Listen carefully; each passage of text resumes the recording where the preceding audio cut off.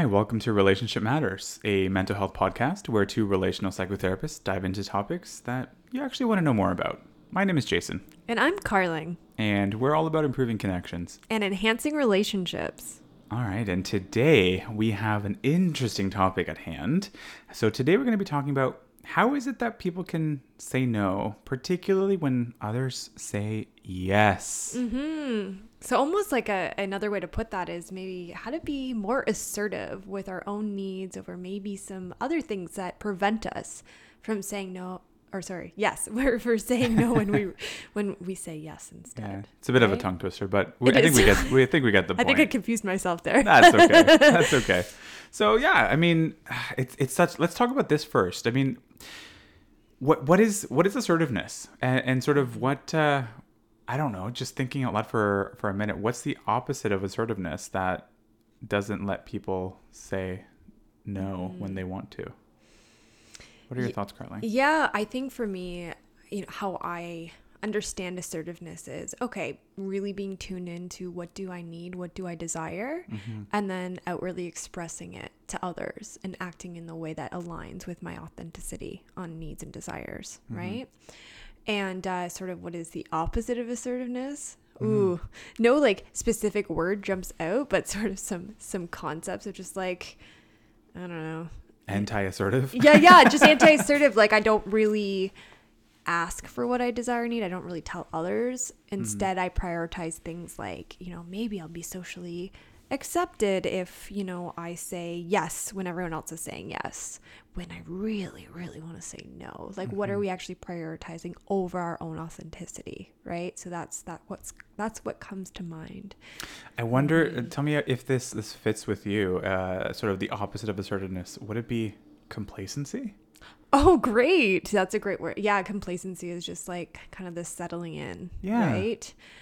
And I think, I know I've maybe been complacent at times when I shouldn't have been. I think we all are because of, again, what we're prioritizing over, maybe things that are more integral to ourselves individually, right? So tell me your thoughts about like complacency versus assertiveness. What are you seeing with clients regarding, this in life? What are you seeing maybe in yourself? What do you notice about that sort of scale? Yeah, I mean, it's so interesting because there's so much good work that we, I mean, off of this podcast, you and I sort of consult with one another and have really focused on how this theme really comes up a lot in the work that we do, right? Totally. So the idea of assertiveness, or how to say no, in talking about that with clients, what comes up a lot is this idea of saying no means blank. Speaking up means blank. A lot of that would say, I'm taking up too much space. I am quite visible. I feel guilty. I am burdening others, etc. Right? So it's really, from sort of an outsider's perspective, it kind of looks like, wow, you're kind of self-sacrificing and you're being a really kind person, and whoa, it really speaks to your kindness. And let's just put it blankly, like, hey, you know what, this makes you look like a good person to say, I don't want to burden you, so I'll just keep this stuff to myself. So okay, cool, that's nice. I wonder though, how much of that complacency, just because that word came to mind as the opposite of assertiveness, how much of that is maybe you invalidating your own wants and needs in that moment and saying what you're hoping for, what you're longing for isn't good enough or isn't worth being supported, or isn't worth being vocalized because it means stuff. Yeah, I think, those terms of like self-worth or self-value, as you're speaking, that comes up for me, right? Is am I as a person worthy enough to say no when everybody else wants me to say yes? Am I worthy to take up that space? Do I value what I need more than what others need? Right? And I think it's really a challenge when the internal belief is I am not worthy. Yeah. To be authentic, which is often saying no when it's really just not okay for us to say yes, right? Yeah. How do you think the ideas of like not worthy enough to say no when everyone else is saying yes, how do you think that comes about for people? This idea of not being worthy. Yeah. I think that's such a big question. You know what I mean? Like it's such a big question and an important one to talk about too, where part of where my mind is going is thinking, first and foremost, let's just be very stereotypically cliched therapists for a second. Let's talk about your childhood for a moment. What about how was your relationship to your mother? What's your relationship to your father like? What's your relationship like to your caregivers if you didn't have your mother or father present? What was it like growing up? Yeah. Right? And really going there.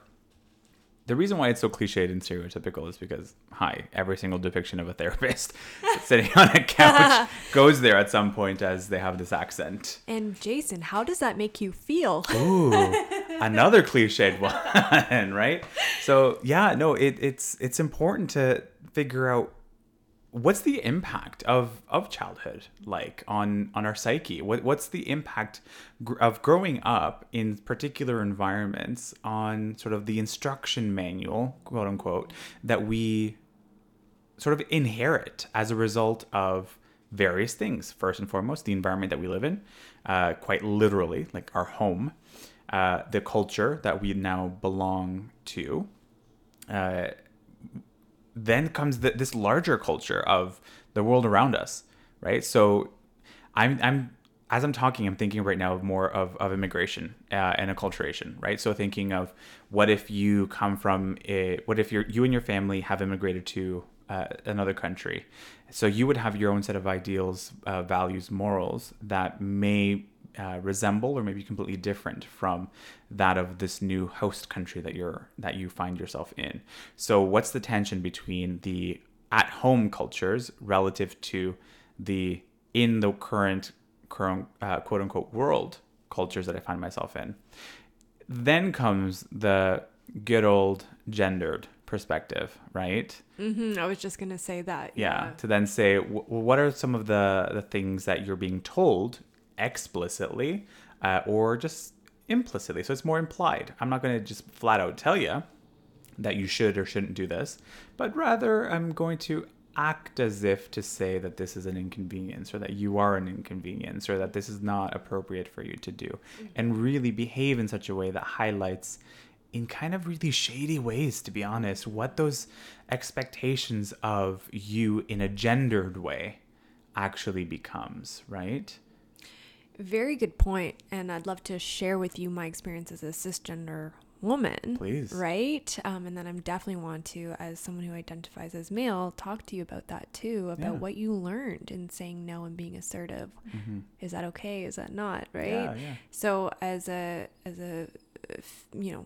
woman, I was taught, and this again wasn't explicitly said. Okay, parents were like, no, you should people please, right? Ooh, decades of people pleasing. That was my thing, right? Up until recently. And it's I think often the idea that women should be other-centered rather than self-centered, right? And I'm not talking like selfishness, self-centered, but should prioritize others' needs, be nurturing to others over nurturing to self, right? And that there's a lot of pressure on a lot of us women to be that and be maternal, even if we don't have children, but be maternal to others, the taking care of others. So if everyone's saying yes and I say no, I'm going to inconvenience others. I might hurt others.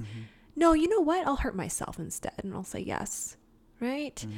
And I think there is that just, watch sitcoms, watch commercials, read Cosmo. Like these are all these avenues in which we're taught sometimes explicitly, right? But oftentimes there's undertones of that to be a good woman, I should focus on other people's needs over my own. Yeah. So then am I being a bad woman? Am I being a bad person when I say no, when people expect me to say yes? And when I say no, when quote unquote I should say yes, I'm a bitch. Right. Right? That's bad. So there really is, for me and for a lot of the women I work with, resistance to saying no when at times when everyone is saying yes, to prevent ourselves from feeling bad, which means feeling shame. You know, there's this idea that's coming to mind right now, Carling, this as you're talking, the resistance piece to saying no. I wonder, the question that came to mind is, what is actually being resisted? Is it the saying no, or is it something greater than the saying no? And what I mean is something like, I wonder if instead of resisting the saying no, because I mean, it's pretty easy. No, there you go. I said it. So what's actually being resisted? And yeah. Sorry, keep going. Yeah, no, the idea that comes to mind for me is maybe what I'm trying to resist, or the resistance that's being felt for me, is this rewriting this narrative that I've been told that I have to accept. And that narrative being, well, what I'm needing to accept all the time is, whether I like it or not is irrelevant. I must take on, as a female, as a identified woman, I must take on all of the emotional labor, period, full stop, because that is the only thing that I have going for me. Yep. I'm like snapping my fingers here because I'm just like, yep, say emotional labor 10 times here. And so in thinking of this idea of guilt, like you were just talking about, is, well, what are you actually feeling guilty for? I'm feeling guilty for going counter the thing I was sort of brought up to believe as being truth. Correct. I am doing something bad. Yeah. And therefore I am being something bad. Yeah. Right. And I think that is, you know, you're saying it's not just a resistance to saying no. What is that resistance to? Well, resistant to being rejected by others, right? I want to protect myself from rejection. I want to protect myself from not feeling as though I can't belong, right? I think there's a huge, at least for me, but also some of my clients too, like a real social component to saying yes and, I guess, people please, right? And how oftentimes women's value gets connected, women's value by others, right, gets connected with how other-centered she is comparatively to focusing on self, right? So those are my thoughts on, you know, genderized narratives of assertiveness for women. But tell me your thoughts about, you know, for men and masculine people around assertiveness. Yeah, I mean, it's, you and I were talking a little bit about this before hopping on here and getting this recorded. And I think that, I mean, by all means, I'm going to first of all acknowledge that I'm not speaking for all male identified individuals. And I'm right? not speaking for all female identified. Thank course. you. Thank you for clarifying that. But I think that, at least according to me, my perspective, my opinion, for whatever that's worth, is I kind of genuinely feel as though it's probably this idea of assertiveness, or not being able to say no. It happens a little bit differently for both. If we're looking a little bit at the perspective or the dichotomy between men and women, it's the same sort of, it's two opposite ends of the same sort of equation or same spectrum here, where for women, to say no means that you're rejecting the narrative of you must take on all of the emotional labor. I wonder what the flip side of that, what the opposite side of that would be for men, because there's also gendered ideals and gendered expectations for men and masculine people as well, right? So the idea of needing to be masculine, present masculine, behave in a masculine way. I think we all know this idea of not to use the word toxic masculinity, but rather understanding the toxicity or the harmfulness that comes with that perspective of how to exist in this very gendered way, right? Because I think, maybe thinking out loud for a second, I wonder how this sits with you, Carling, this idea of, as much as it's commonplace to talk about toxic masculinity, to say like what society is imposing on men and male gendered individuals, as to behave in this way and so on and so forth. Would there also not be the same thing for women to say there's toxic femininity? Yeah, and that's just becoming more prevalent in conversations around gender too. And some of the things I'm aware of that are connected with toxic femininity is, female competitiveness, right? Competing for, male gaze, getting our value connected to how men see us, right? And also to not be a bitch. Yeah. Don't take up too much space, and how toxic that is for many of us femme-identified people, right? Because when I hear that word toxic, I just think of harmful, right? In how it's harmful. Not that a gender in and of itself is harmful, but rather the expectations. Are they realistic? If we think back on a few episodes ago, we were talking about this idea of goal setting and whether the goals themselves are realistic. Are they too big for us to handle right now? Can we actually get this done?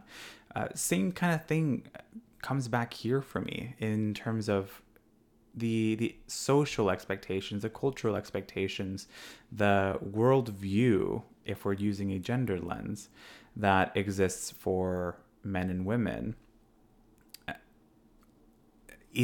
Are those expectations? Is that in and of itself realistic? Is that helping anyone, or is that harming people more? And more often we're hearing and seeing the harming aspects of it all.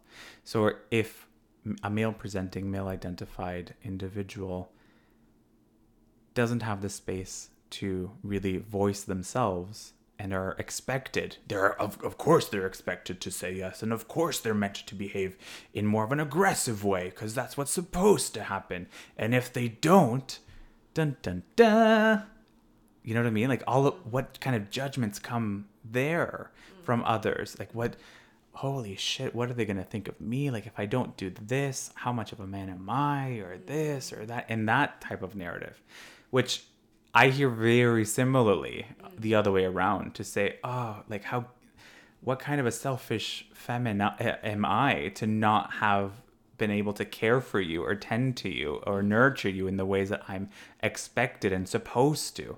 You know what I mean? So I really see this as these expectations that are sort of imposed genderedly, if that's a word. It is a word today. It's a word right now. But these expectations that are imposed on us, I mean, come on. Let's kind of rewrite that narrative for ourselves for a minute and really figure out, well, those expectations are whatever they are. What am I expecting of myself? Like how do I want to exist in this space, in this lifetime, in this body that I have? I think that's a great question to ask oneself, to really reflect on. And we are looking forward to telling our listeners more as well about, what they can do to work on saying no when they really authentically want to say no, right? Regardless of what gender you identify with. Yeah. Which, I wonder, Jason, what do we do about this? How do we change this within ourselves? What do you think about this? Yeah, where my mind goes first and foremost is understanding this idea of assertiveness and really getting to a place of defining. And let's really understand this. Let's keep it basic. Let's not basic because we can't understand, but just clear, right? What is assertiveness? In addition to that, what is not assertiveness? Like, let's understand what it is fully. So instead of using the word assertiveness, let's use the word clarity. Love it. Where all we're trying to do is just be clear. And that's what assertiveness is. It's in a very clear way, expressing ourselves, our intentions, in a very black and white way. There are no shades of gray here. It is black or it is white. That's it. That's all. Right?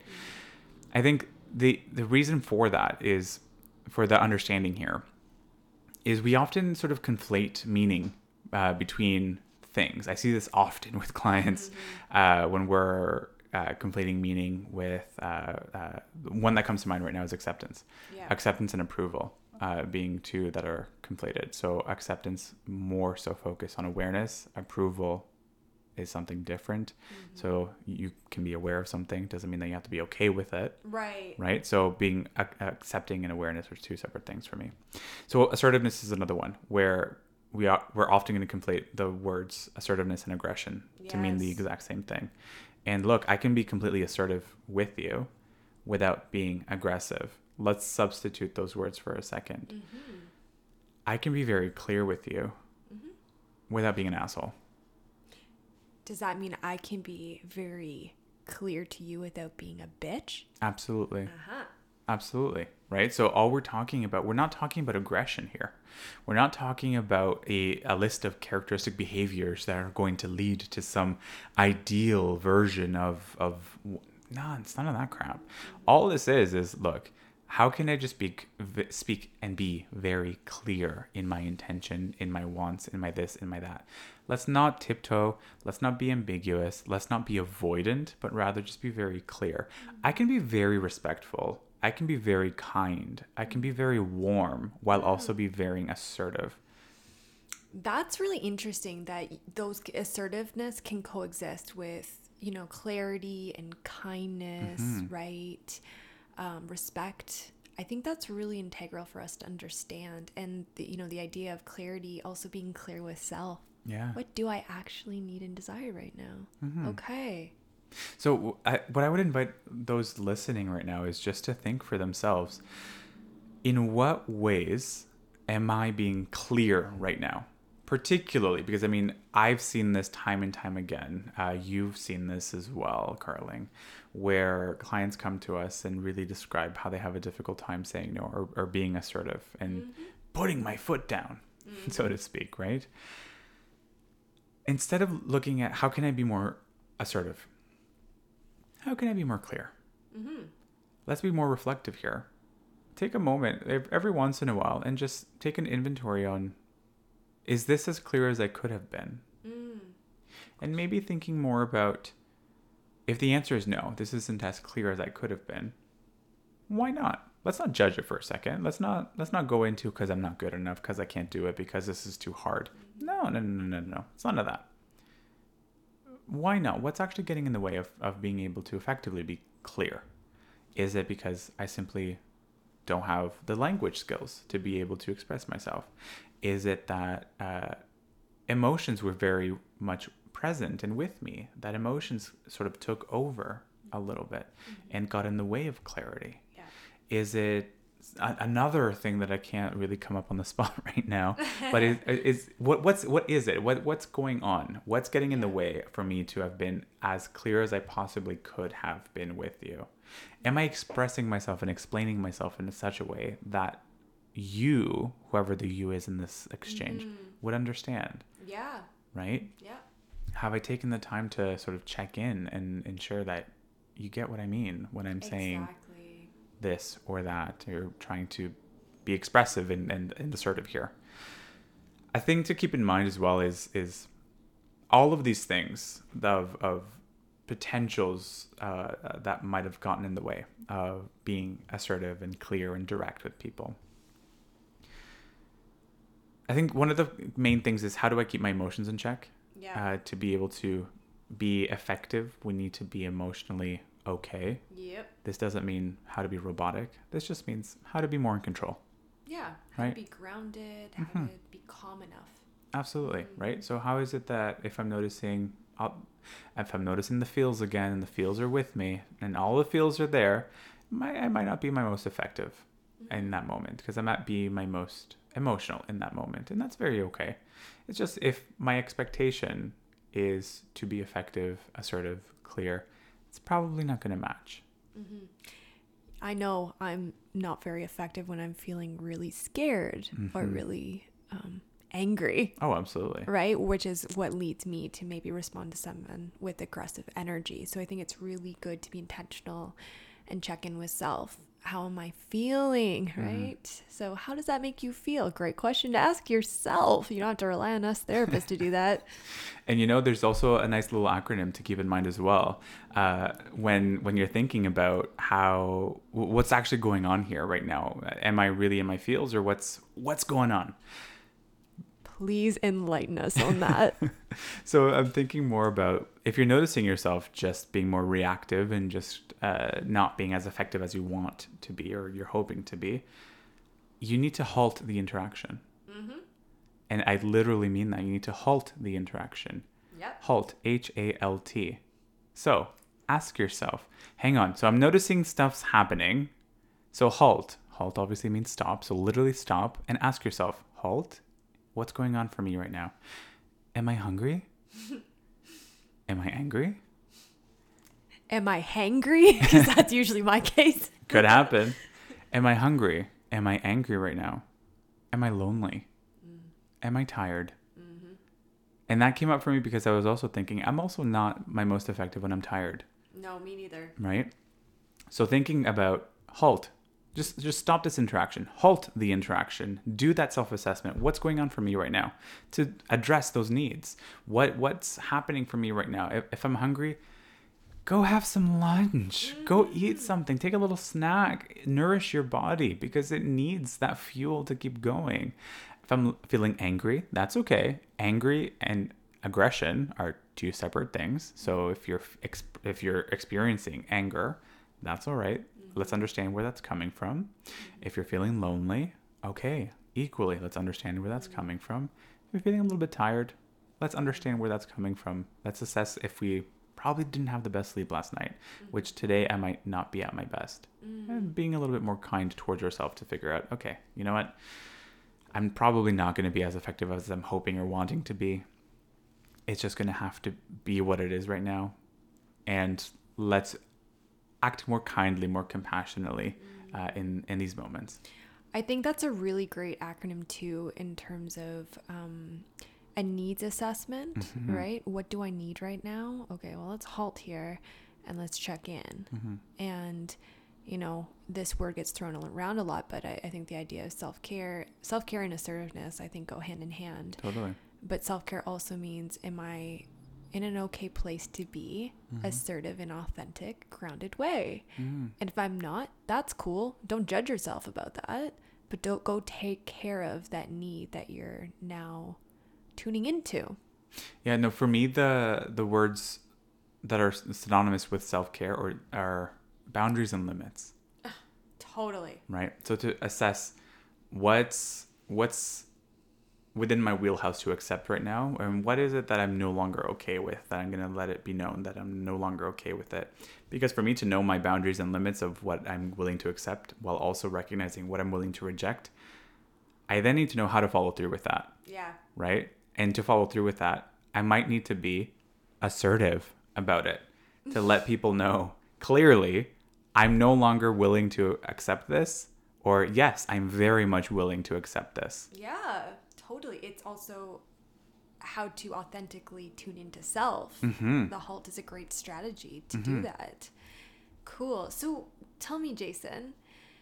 So we'll say, okay, I'm doing the halt thing. I'm okay. You know, I'm all good. I'm not hangry anymore. I just had a great snack. Okay. Well, okay. What do I do next though? I'm okay to be assertive, but how do I do it? Yeah.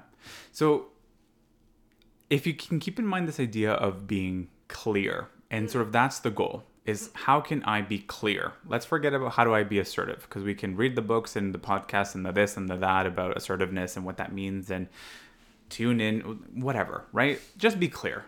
Ultimately, be clear with yourself before you're clear with someone else. Yeah. What do you want? Mm-hmm. Let's be clear. In this moment, ask yourself, what do you want? Mm-hmm. Right? Once we get a sense of clarity here of, I want, let's say for argument's sake, I want you to know, this would all be a conversation in my head, by the way. So if this is, I want you to know that this is not okay. Mm-hmm. Whatever the this is. Because that's my boundary. Yep. And I'm about to enforce it. Okay. That's what I want you to know. How do I go about doing that clearly? There's another acronym. I love acronyms. So we've talked about HALT, right? So that sort of needs assessment. What's happening in this moment for me? HALT. Am I hungry, angry, lonely, tired? I have a clinical supervisor who also added an S in there. sometimes in thinking, am I hungry, angry, lonely, tired? The S could sometimes be sexual. I was wondering that because I also thought the H could be horny. Right? So the S is more about the sexual aspect. Am I feeling a little bit sexually frustrated? Am I feeling a little bit more sexually distant from you, particularly if you're my sexual partner? Yeah. So halt or halts, it's up to you how you want to take it. But anyways, you're all good. The situation is you're fine. You're no longer hangry. You know what it is that you want, how to move forward from there. You can think of, I need you to know something, and I need to organize my thoughts in such a way that's pretty clear. There's this model of therapy that really is very skills focused, that basically teaches clients what these skills are and how to use them. So we're going to go over one of them right now. And it really encompasses that very same point of, how can I get the message across that this is what I need from you right now? I need you to know that this is no longer okay, because I've now had my self conversation with myself and I am clear on that stance. The acronym is Dear Man, DEARMAN. Here's what this means. So Dear Man is a way for you to try to organize your thoughts in such a way that you're able to try to be as effective as possible with another person in a very clear and concise way that doesn't manipulate or force the other person into doing the thing that you need, but rather gives them freedom and options. Mm-hmm. So Dear Man stands for describe, express, assert, reinforce, be mindful, appear confident, negotiate. That sounds all amazing. Really great words there. Tell me more, Jason. What does that actually mean? Right. So when we're trying to be assertive, or when we're trying to be clear in expressing ourselves, be it our boundaries or the things that we need in this moment, we need to be able to be really good at describing things. So to describe it, we can go about it the way that we always think that we do, which is going to be assumptive. I'm going to judge you. I'm going to criticize you. And that's me describing just how crap of a person you are. No, that's not describing. That's criticizing. That's another conversation. That's another topic. That's another podcast episode. However, right now we're talking about how to describe effectively. Descriptions are factual. It's facts-based. So the way that I describe this with clients is, what are facts? Facts are obviously not going to be assumptions. They're not going to be judgments. They're not going to be opinions. Facts are verifiable. Facts are facts. You take in facts through 5 different sensory inputs in one's body. So facts are seen, facts are heard, facts are smelled, facts are tasted, and facts are felt through your skin. In other words, your 5 senses that you got, cool. All of that takes in facts, right? I see ... is a fact because I saw this. I heard this is my fact. I smelled this, that's my fact, and so on and so forth. So when we're describing, let's describe facts. What are the facts of the situation? So, Carling, if this was you and I were to tell you that this thing that you just did is not okay, and I need you to know that that's not acceptable for me, I need to describe what the thing is. Yeah. Right? So that I'm aware of what you actually mean. Absolutely. So I could tell you, why are you such a shitty person?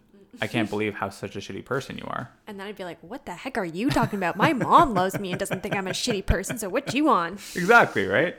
That's not helpful. So let me just describe to you. So, Carling, last week, I saw, I heard, etc.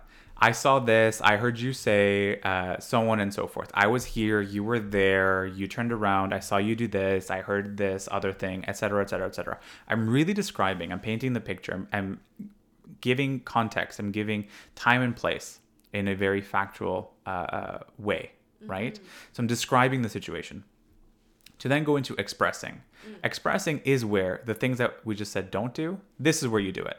So you're going to be able to express, it's an E word, emotions, E word. Heck yeah. Share your emotions. What is it making you feel? What emotions are coming up for you? What are some of the thoughts that are coming up? The assumptions, the opinions, etc.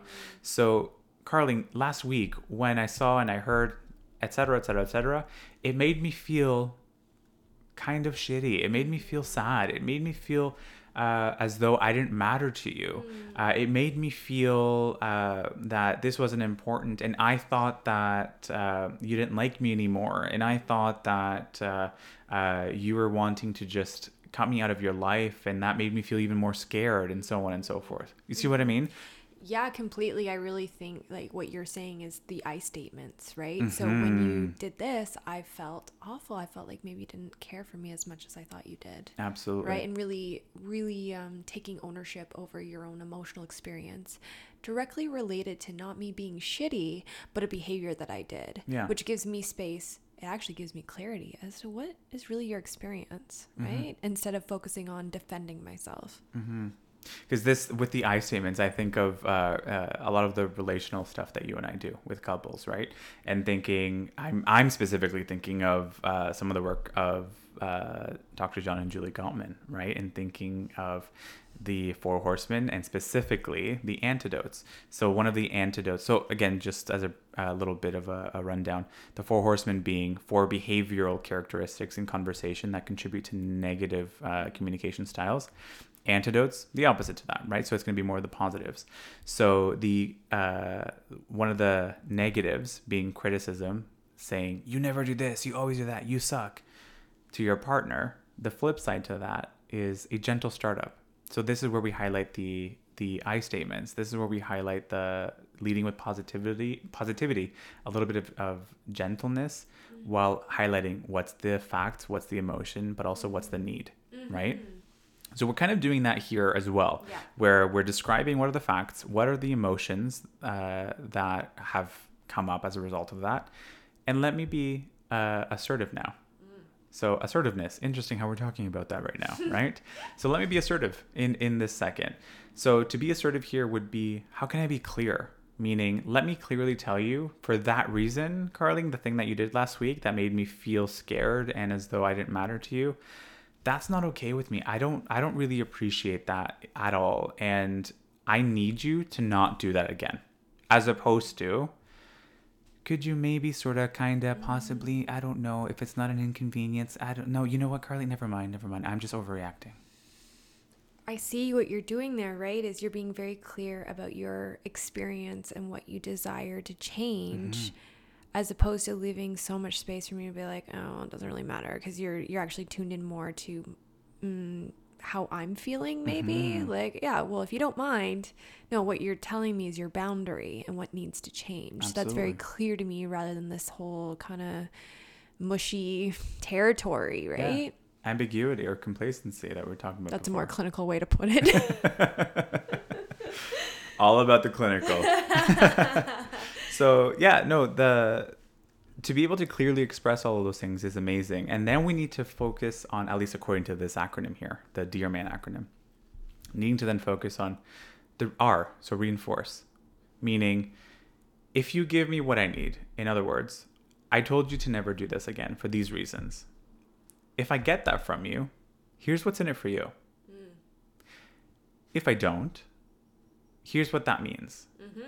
Right? It doesn't, what some of the feedback that I get from clients here is that, doesn't that sound like manipulative? Aren't you sort of manipulating people into doing something? It kind of sounds like a punishment, but I think of the consequences, the impact. Oh, totally. Right? Where it's really, I think, integral to know what is the impact if, say, I don't change in this behavior, right? What is the impact if I do? And we know positive reinforcement to be very beneficial for certain behaviors. If we talk about the positive consequences of this, and we see the positive consequences of certain behavioral change, guess what? We want to continue doing that. Yeah. All I really see is we're highlighting choice.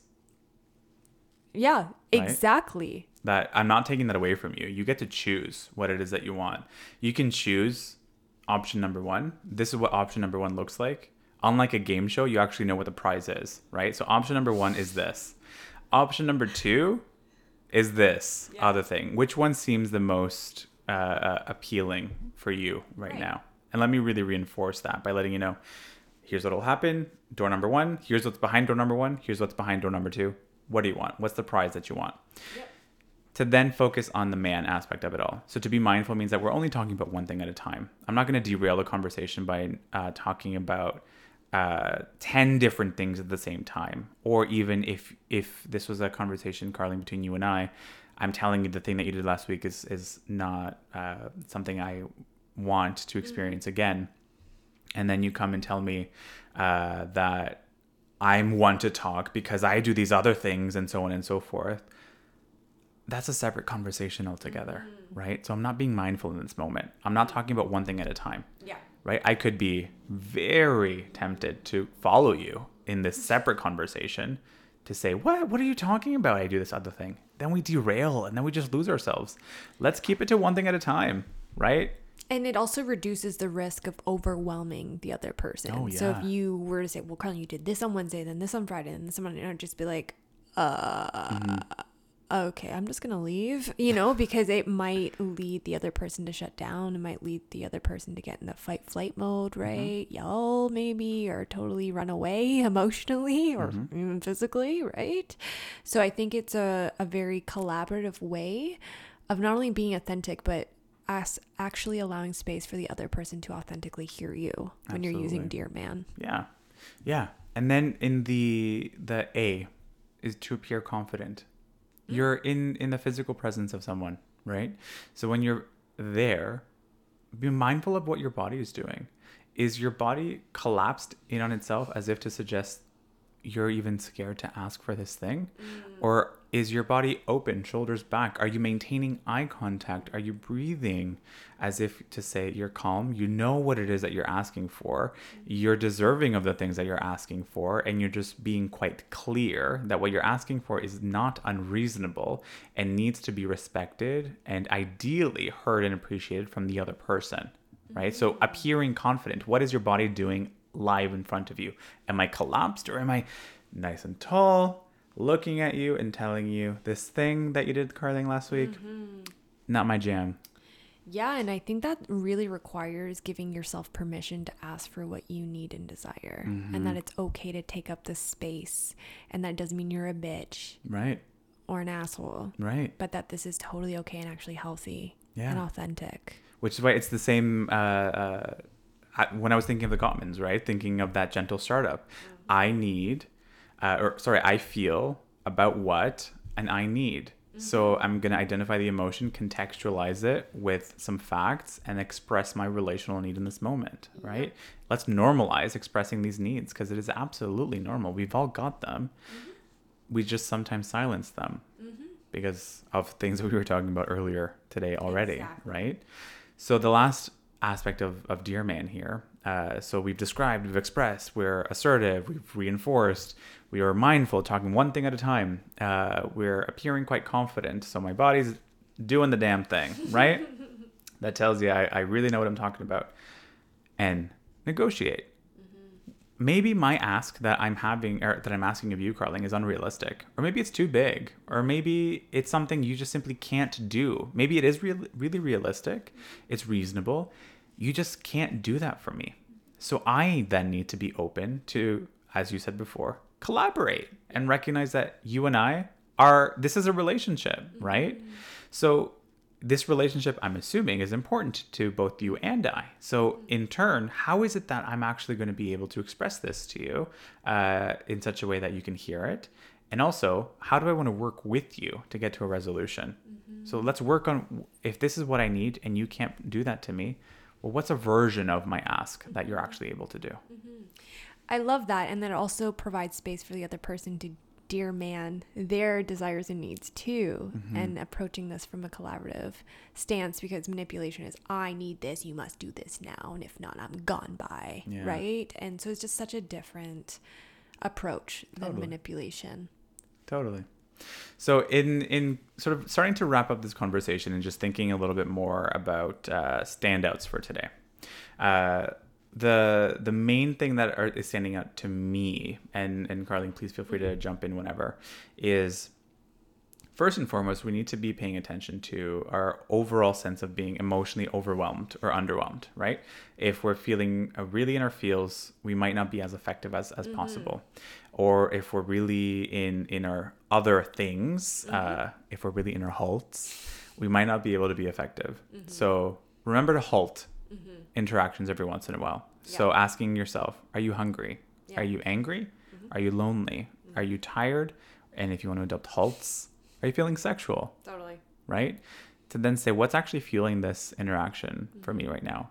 That might actually get in the way of effectiveness and me being effective.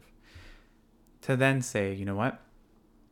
If it's either through an I feel about what I need per Gottman method, or dear man, how can I express to you quite clearly the facts of the situation, the feelings that are associated to it in a very clear way that will then tell you, here's what's behind door number 1 and here's what's behind door number 2.